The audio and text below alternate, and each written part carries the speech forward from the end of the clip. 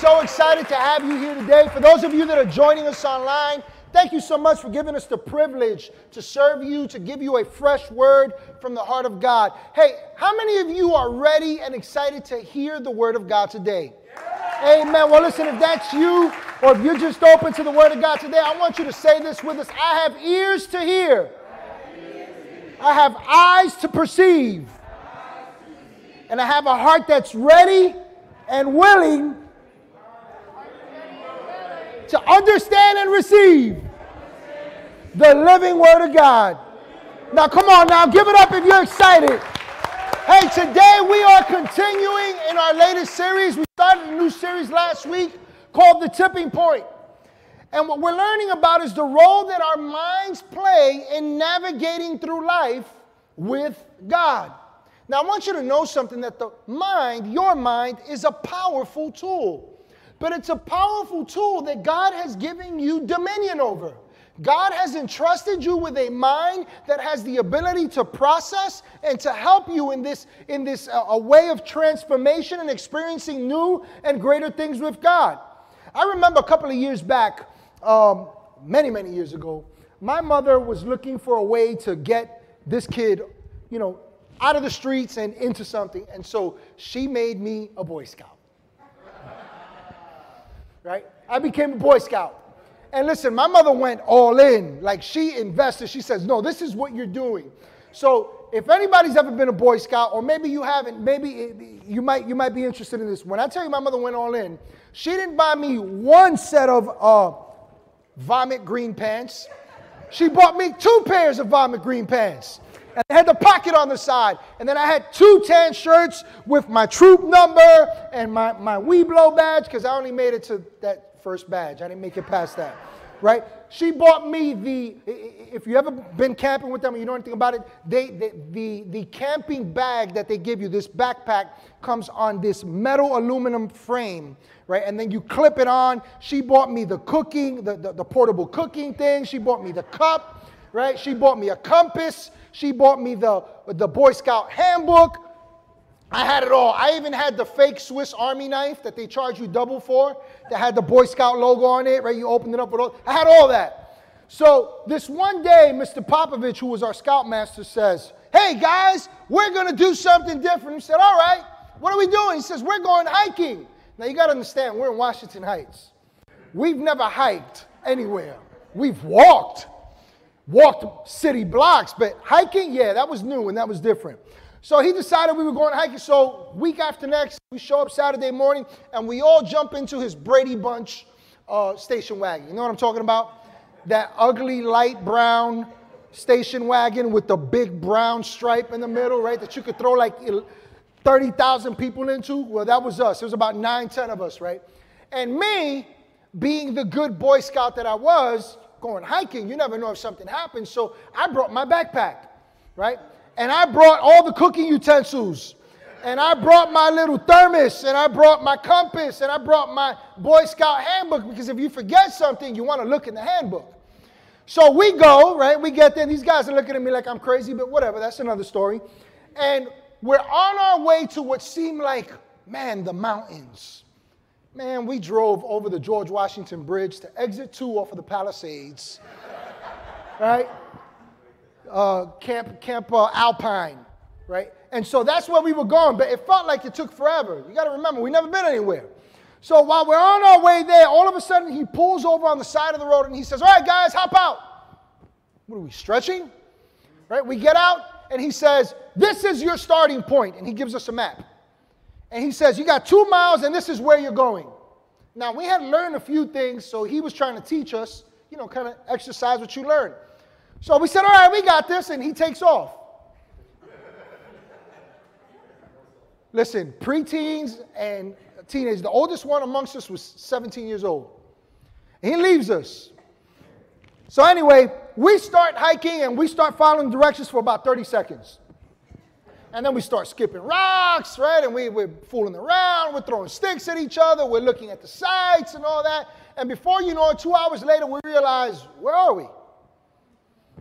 And so we're kind of all fretting, saying, man, 2 miles. Now, what you don't know is that for Boy Scouts, a mile was supposed to take you 12 minutes to hike. the most. So it was supposed to be a 24-minute walk.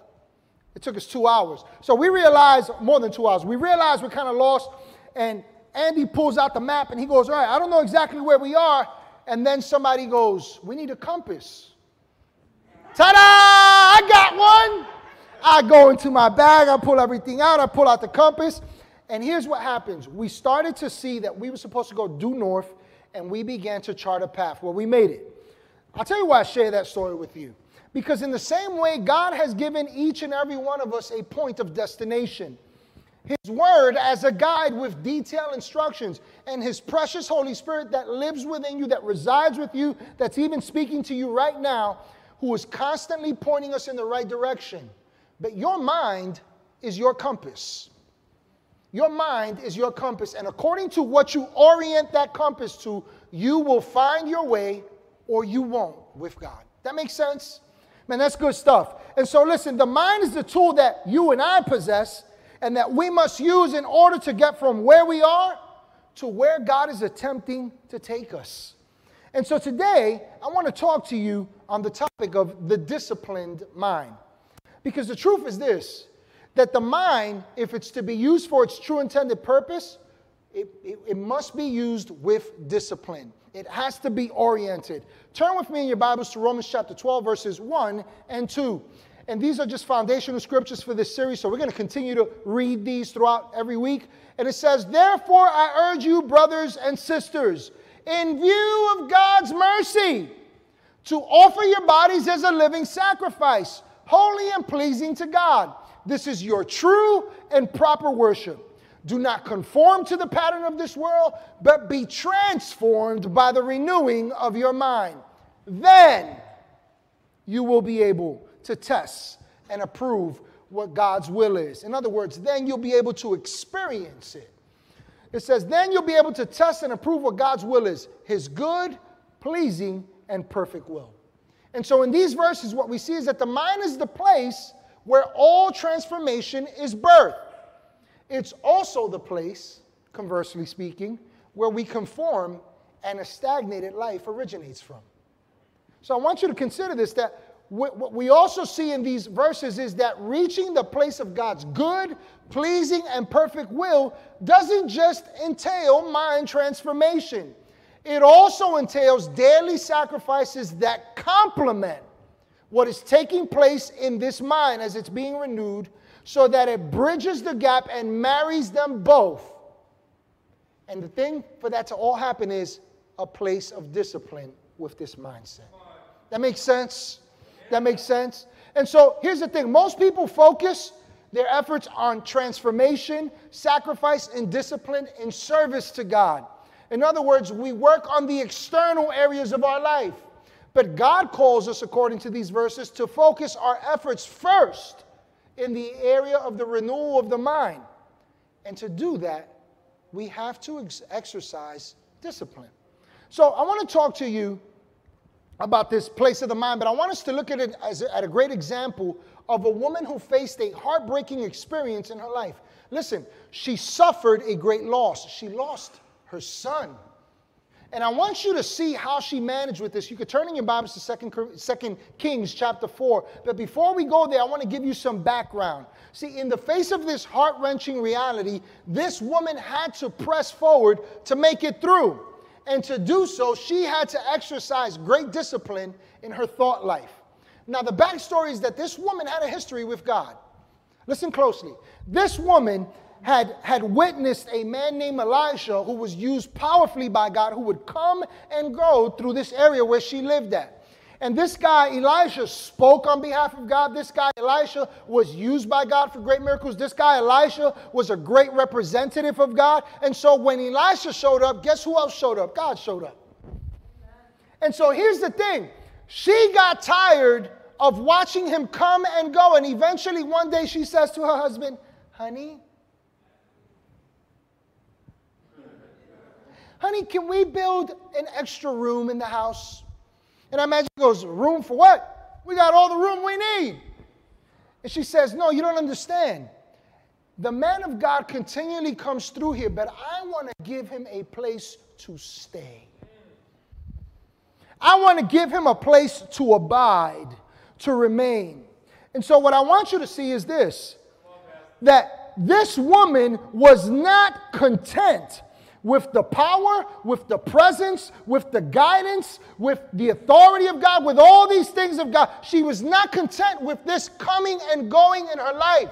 She saw the need to make a place for it in her life. And in order to do so, it took building a space.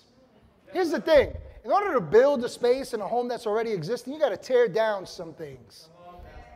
Now, I want you to just chew on that for a moment, because maybe God's calling you to tear down some things in order to make room for something greater that he's trying to do in your life. Yes, amen? That was a word in and of itself. I could just drop the mic right there and just we'll be done.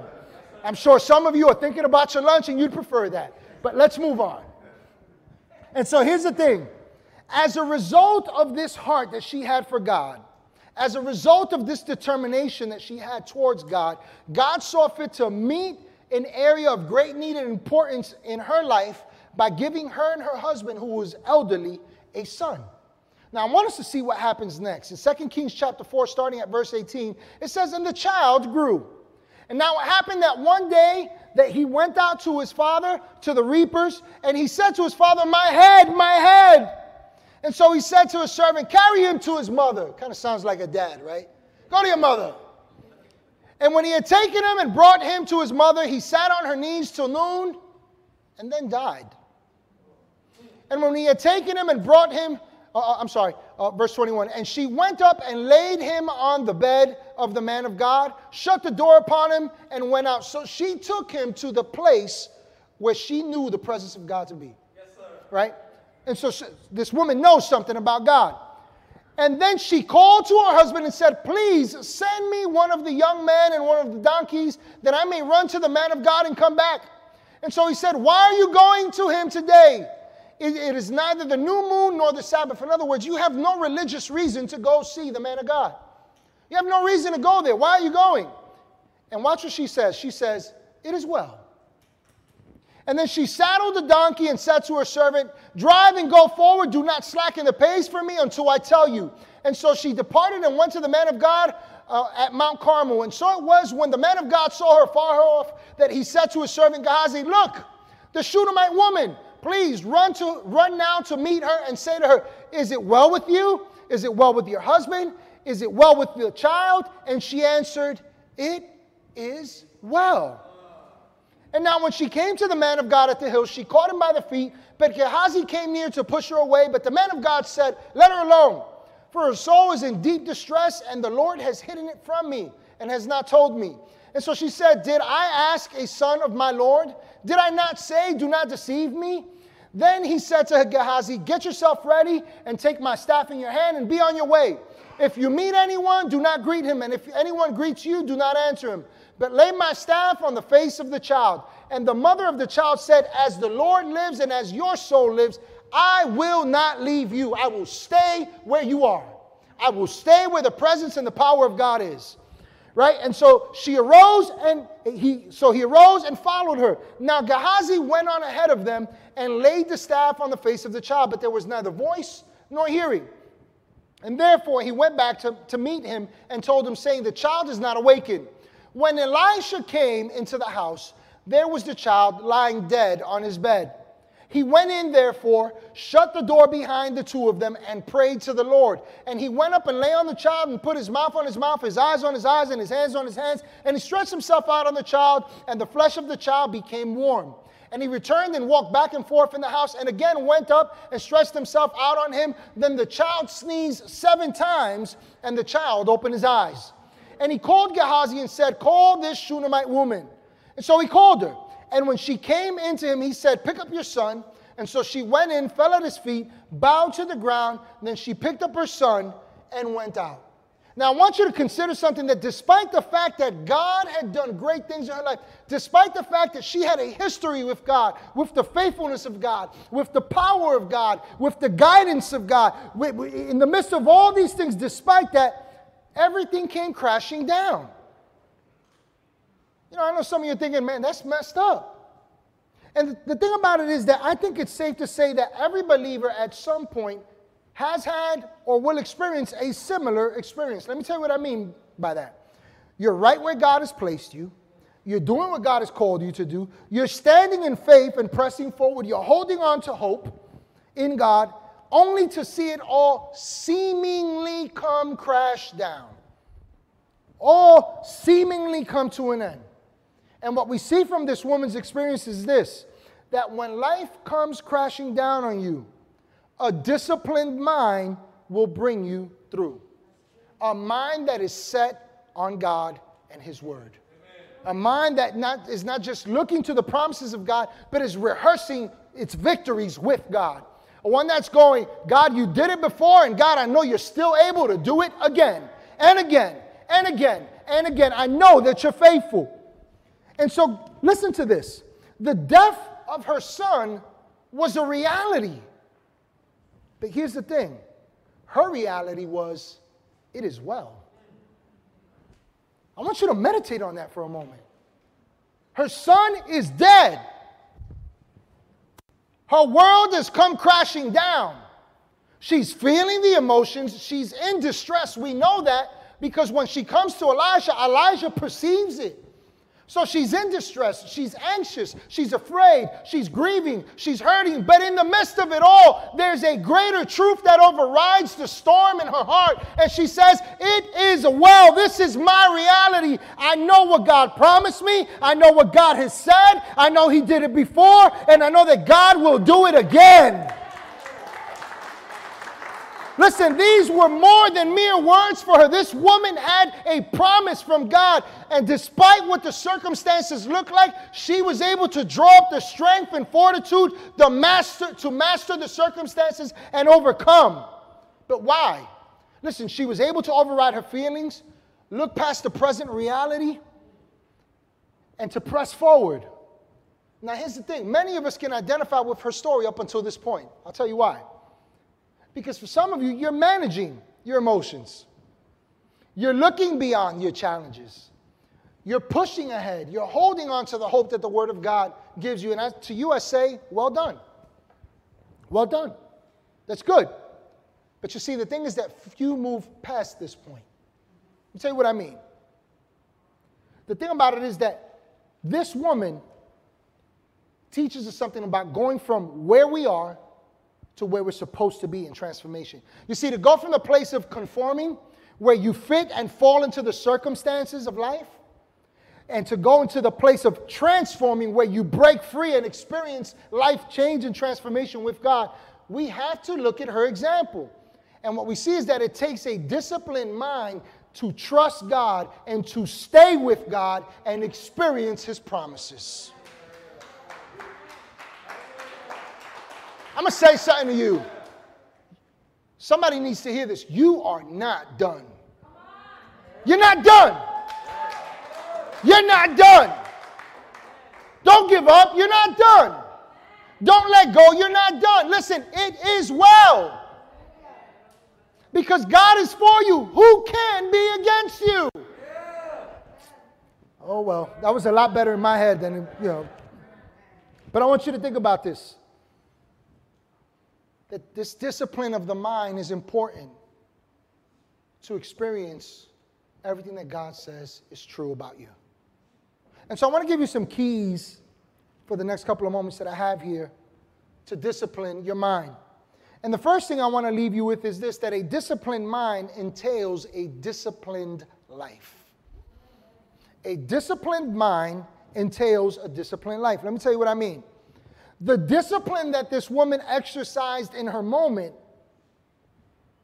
of need, it did not start at the point of her moment of need. This woman had a history with God.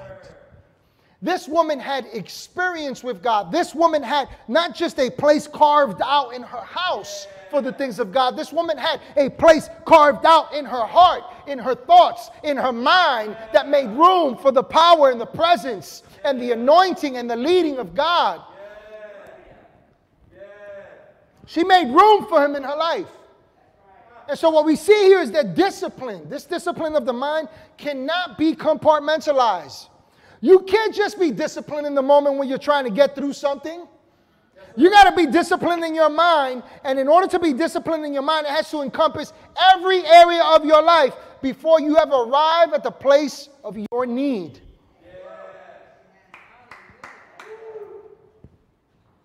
Listen to 1 Corinthians chapter 9, verse 24 through 27.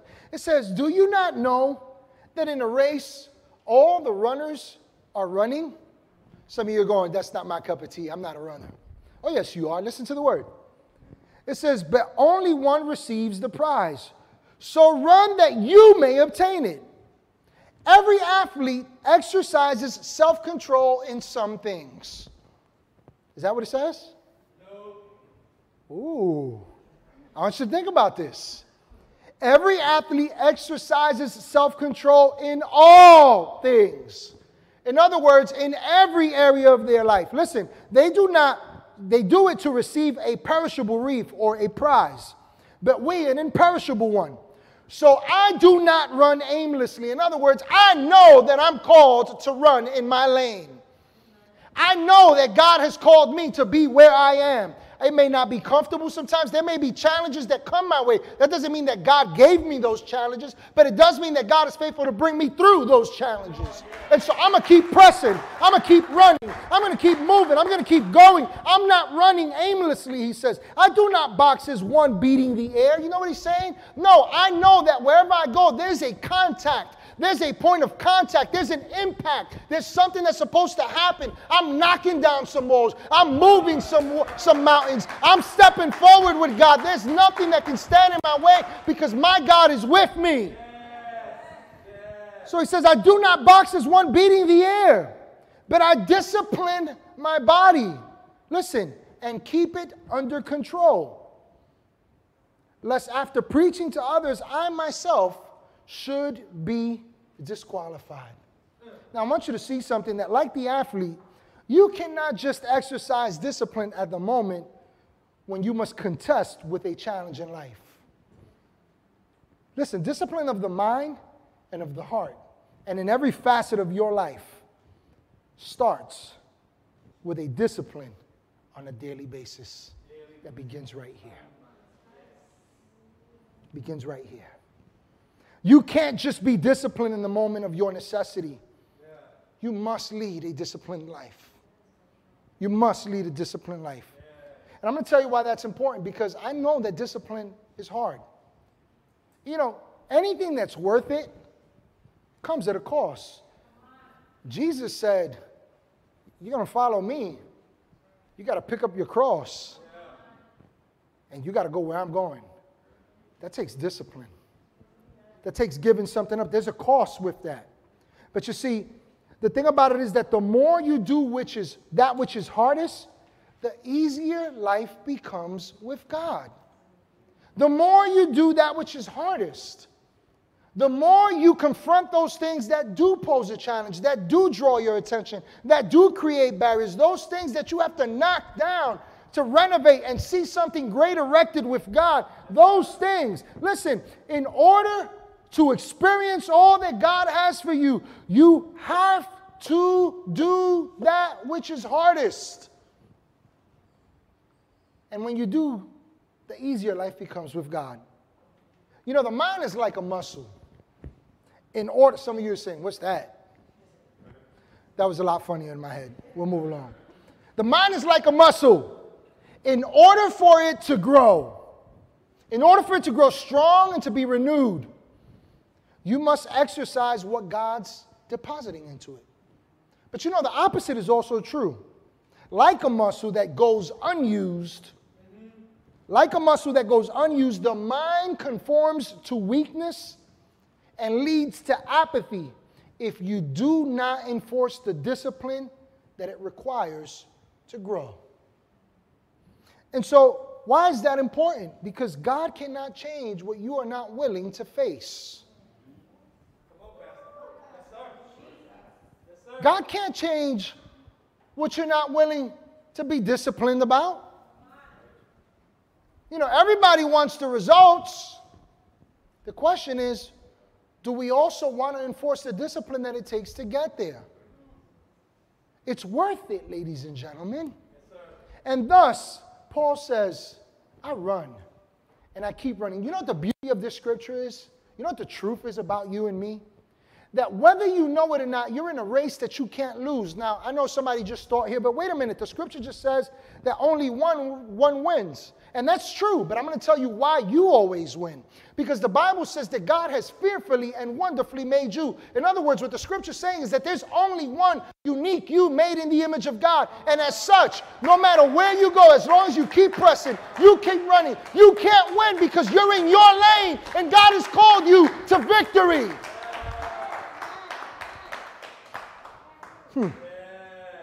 Second thing I want to leave you with here today is that what you believe is essential to having a disciplined mind. Listen closely. This woman's actions were not reactionary.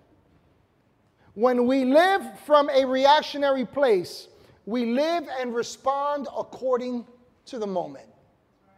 Right? This woman's actions were not a response according to the moment, to her loss. Her actions were a response. Her actions were a reaction to the promise that God had dropped in her heart. She knew beyond a shadow of a doubt, God, you gave me this son. God, you gave me this promise. God, you overcame the impossible. And God, if that's what you did, then this can't be the end because, Lord, I know that you're faithful. And your word says that your promises are yes and amen. In other words, if I said it, I'll do it. You'll see it come to pass. Man, somebody needs to get a crazy praise on right about now, man. I'm about to jump out these shoes. Listen to 2 Corinthians 4:16 through 18. It says, therefore we do not lose heart. Now the Bible says that with the heart we believe, and with the mouth we confess that Jesus is Lord. So I want you to understand something, that when Paul here says by inspiration of the Holy Spirit, we do not lose heart, you know what he's talking about? He's saying we do not let go of that which we believe. We're not giving it up for loss. So he says, therefore we do not lose heart, even though our outward man is perishing, yet the inward man is being renewed day by day. For our light affliction, which is but for a moment, is working for us a far more exceeding and eternal weight of glory. Man, there's so much that I want to say about that right now.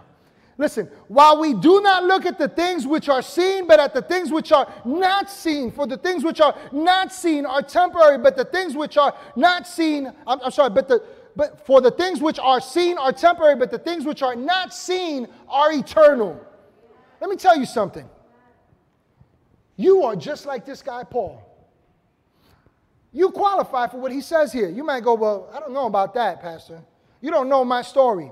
But I'm going to tell you why, because you are called just like he was by God.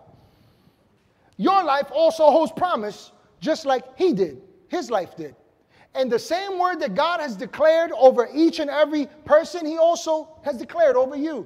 That his gifts and callings upon your life are without reproach. He's not repenting about it. He's not lamenting the choice he made. God is convinced about you because what he did in Christ is sufficient to cover every area of weakness and to take you down the path that he's leading you towards. Now get this. Like this guy Paul, we face the daily grind of the outward man. Things come to an end. Right? These bodies, they endure hardships. Life isn't always easy. Challenges may come. But inwardly, there's a great power at work in you. One that is renewing you day by day. And here's the key to that day by day renewal. Here's the key. It's how you allow God's word to impact your belief. You know, there's plenty of people that read the Bible. But my question is the Word of God reading you? Let me tell you what I mean by that. Is it exposing your heart? Is it cutting away some things? Is it bringing some enlightenment? Is it building you up? Is it helping you to grow? Is it maturing you?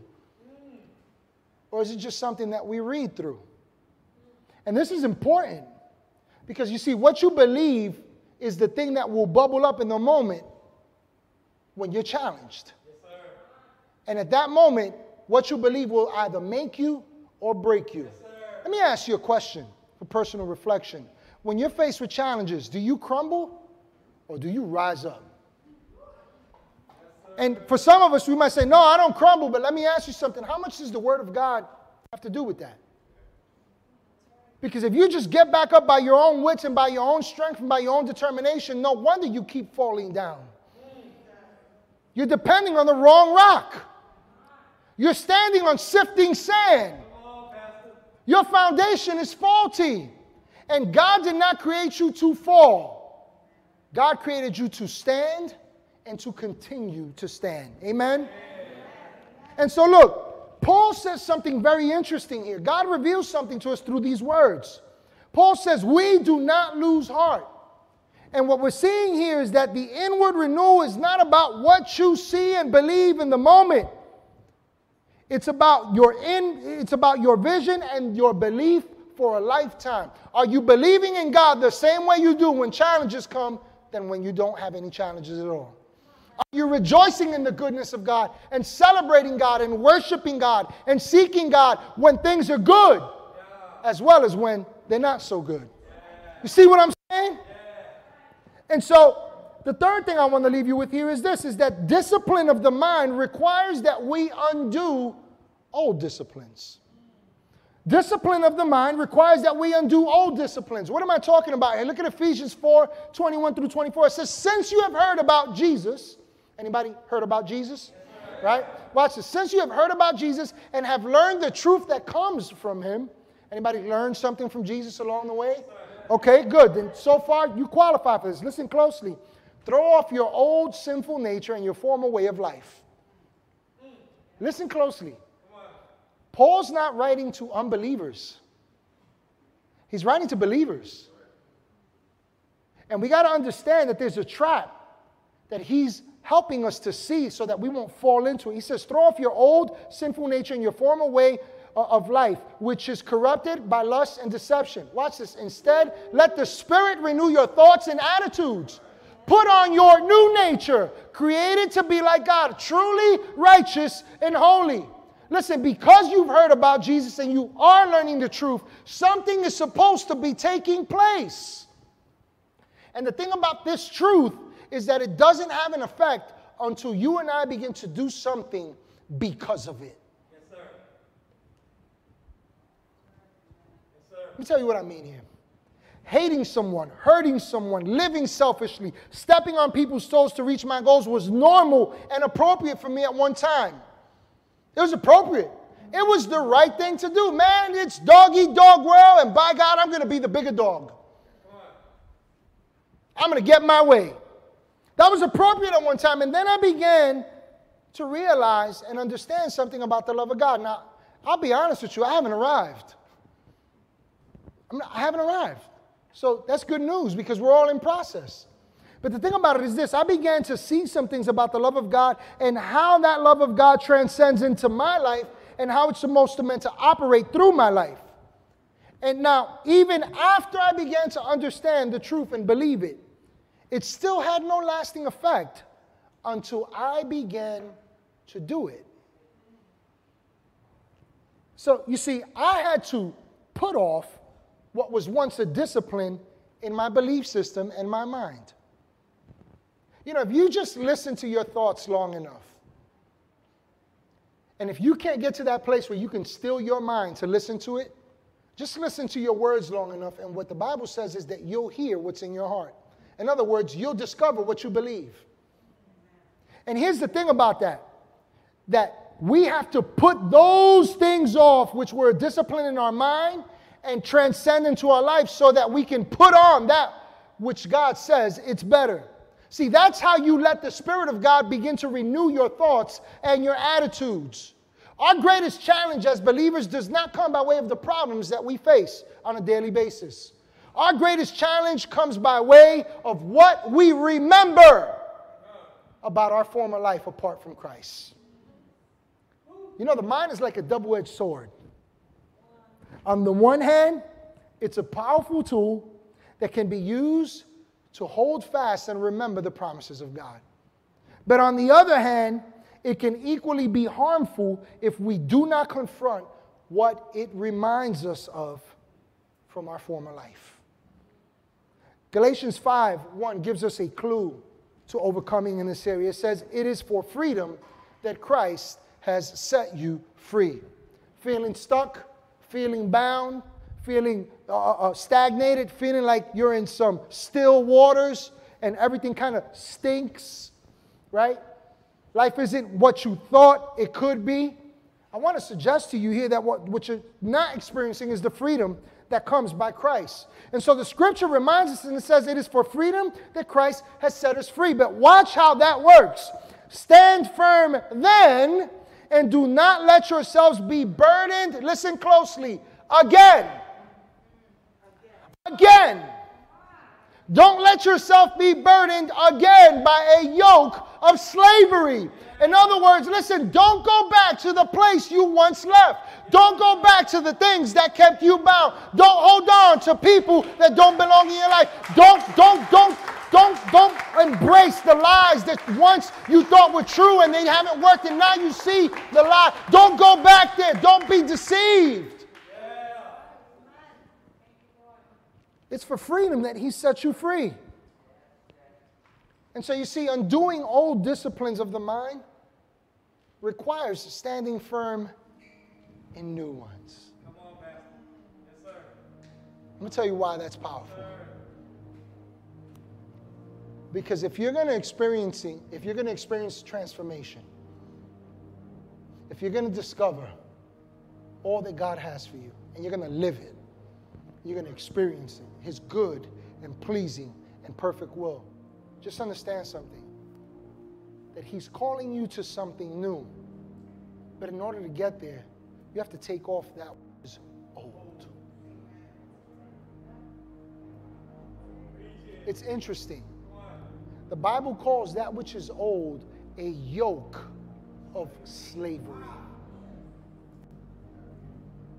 You know what happens when we go back to the old?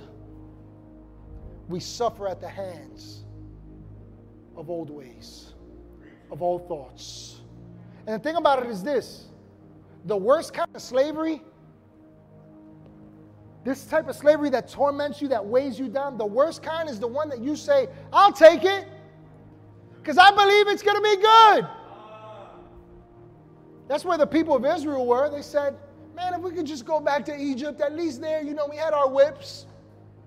And we were beat, but we got some meat while we were at it. We were better off there.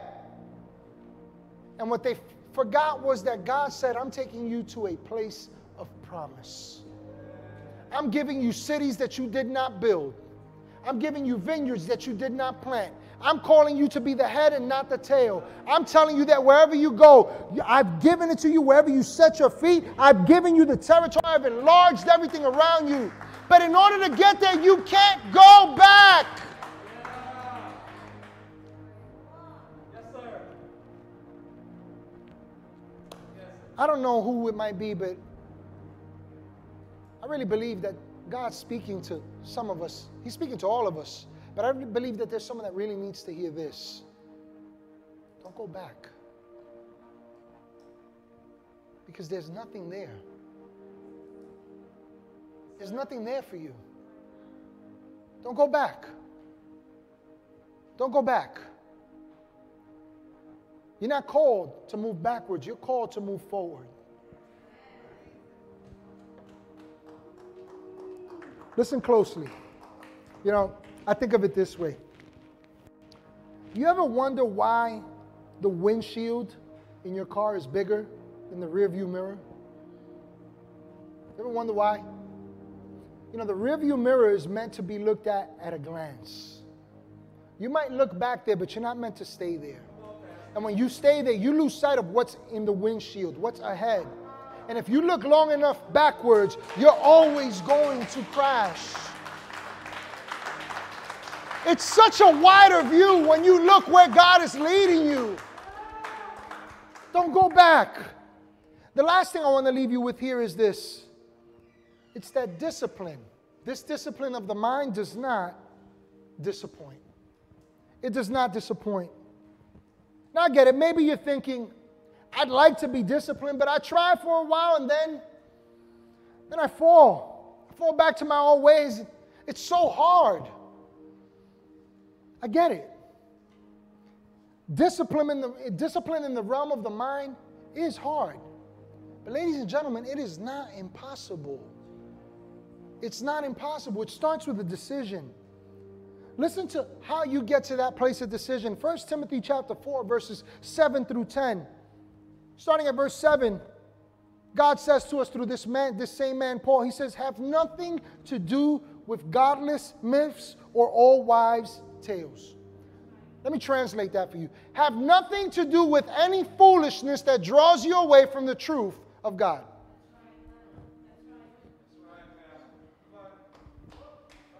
Anything that doesn't point you towards God is godless.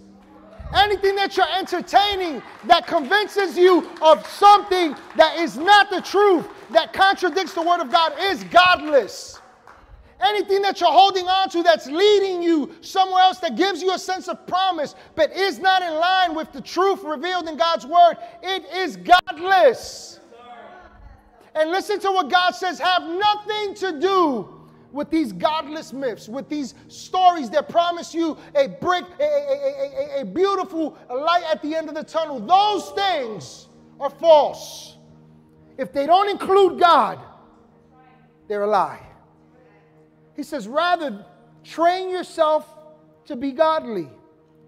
For physical training is of some value, but godliness has value for all things. All things. Holding promise for both the present life and the life to come. This is a trustworthy saying that deserves full acceptance.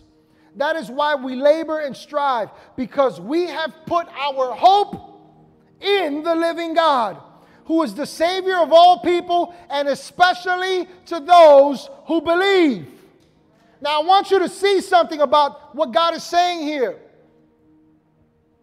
That it's very easy for us to get caught up in training ourselves in something outside of God. You don't like your results? Can I tell you something? You worked for those.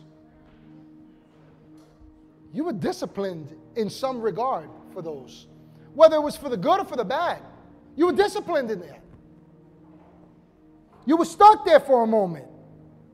But you see, the thing about it is that Paul reveals something very powerful here. He talks about hope, and he talks about a hope that was only in God, in the living God. In other words, listen, I see all this stuff around me, but I can't hope in you, baby. I can't hope in these people. I can't hope in this paycheck. I can't hope in this career. I can't hope in the accolades of these people around me. I can't hope in what people say about me and my reputation. I can't put hope in any of that. He says, no, I put my hope in the living God. You know why? Because when you hope in that which is living, it produces life. Yes. Yes. You know what the truth is? That everyone is disciplined in the mind. We're all disciplined in the mind because everyone has hope in something, in someone, somewhere. But you see, hope works both ways. And if your hope isn't in God, it's because you believe that He will disappoint you. Or you believe He has disappointed you. Let me tell you something about God. His ways are not our ways. His thoughts are not our thoughts. God says, I am not a man that I should lie. If I have said it, I've decreed it, it's done. You continue to walk forward, baby, because I cannot disappoint you. For God to disappoint you is for God to be inconsistent with His true nature. And God is faithful in all things. And so if your hope isn't in God, I got to ask you a question. Is what you're hoped for meeting your every need? Is what you're hoping in meeting your every need? I can tell you this beyond a shadow of a doubt. It might need it for a moment, but it hasn't lasted the entirety of your life up to this point. And that in and of itself is a great indication that you're placing hope. You're being disciplined in your mind towards something that is going to disappoint you again and again and again. You know, the Bible says that hope deferred, it sickens the heart. But there is a hope that won't leave you there, that won't take you there. It's hope in God. And so we have to be disciplined in this area of the mind. Let's stand here as we come to a close. I want you to see something, that God is such a good God that even if you believe that you are unqualified and incapable and undisciplined, God has equipped you with a mind that is powerful, a mind that He has entrusted you to steward in such a way that you align it with the Word of God and you begin to discover truth. And that truth begins to impact your belief. And that belief begins to impact your thinking. And that thinking begins to produce some different actions. It begins to take you to some different places. It begins to draw upon some different resources. And you begin to experience something so much greater than you've ever seen. It's what the Bible calls a transformed life.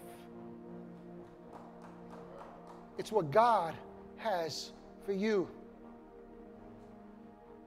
Listen to what the scripture says as we close. Romans 12:2. Do not be conformed. Do not fall into the mold, is what that says in the Greek. Do not be conformed to the pattern of this world, but be transformed. Anybody want some transformation in here? Come on, raise your hand. Go ahead. Let's start talking to God. Listen, this place of transformation, it comes by the renewing of your mind. And as this mind begins to transform, as this mind begins to replace the old with the new, as you begin to accept what God is speaking to you even right now, the Bible says that then you will experience and you will know what is the good and pleasing and perfect will of God. If that's you, man, say, I'm ready. Come on, say, I'm ready. God, I'm ready. I'm ready for transformation. God, right here, right now. Here we are, Lord.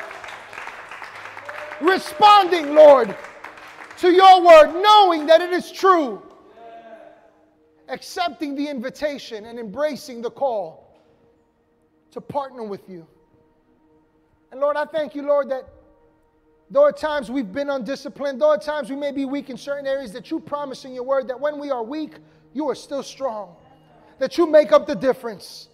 Father, I thank you that your word says that by your Spirit you quicken our mortal bodies. You rejuvenate us. You give us strength, Lord. You give us motivation. You remind us of your good and perfect will and your promises, Lord. You continue to tell us who we are in Christ, that we are new creations, Lord, that we are strong and that we can do all things with Christ. Father, I thank you that today we stand in the hearing of your word and we take dominion of these thoughts. We tear down every lie that tries to exalt itself above the knowledge of God. And we subject it to the truth of God's word that's revealed in Christ. And Lord, we believe. We believe. I'm telling you right now, somebody needs to hear this. Get ready for transformation. There's change in the midst. There's something new. There's something better. You've settled, and God says you've settled long enough. I'm leading you into a land of promise. I'm showing you greater things. But it begins with you right here, right now. And that discipline of the mind starts with a decision. For some of us, here's the decision we need to make. I've been stuck too long. I've been walking with Christ, but I've been stagnant. It's time to turn around. It's time to turn around. For others of you, whether you're here or you're online watching with us, maybe you've known God. Maybe you grew up knowing Christ and you kind of walked away. You've stepped aside and things haven't been working. Today, your decision is this. Acknowledging the fact that God has something better for you and turning back to Him. Like the prodigal son, God's not mad at you. He's waiting for you with open arms. Matter of fact, He's running to you. It's the reason why you're listening to this message right now. And then there's for some of us that you've never known Christ. You've never believed in God, but today you find yourself captivated by the truth in God's word. You find yourself drawn to the power and the promise that God's word is revealing. That while everything is collapsing in your life, it is still well because God is reaching out to you and He's with you and He's trying to teach you and show you something better. Whoever you are today, if you've never known God, you've walked away from God, I want you to recognize something, that if you find yourself in this place right now, what you're realizing is your need for God.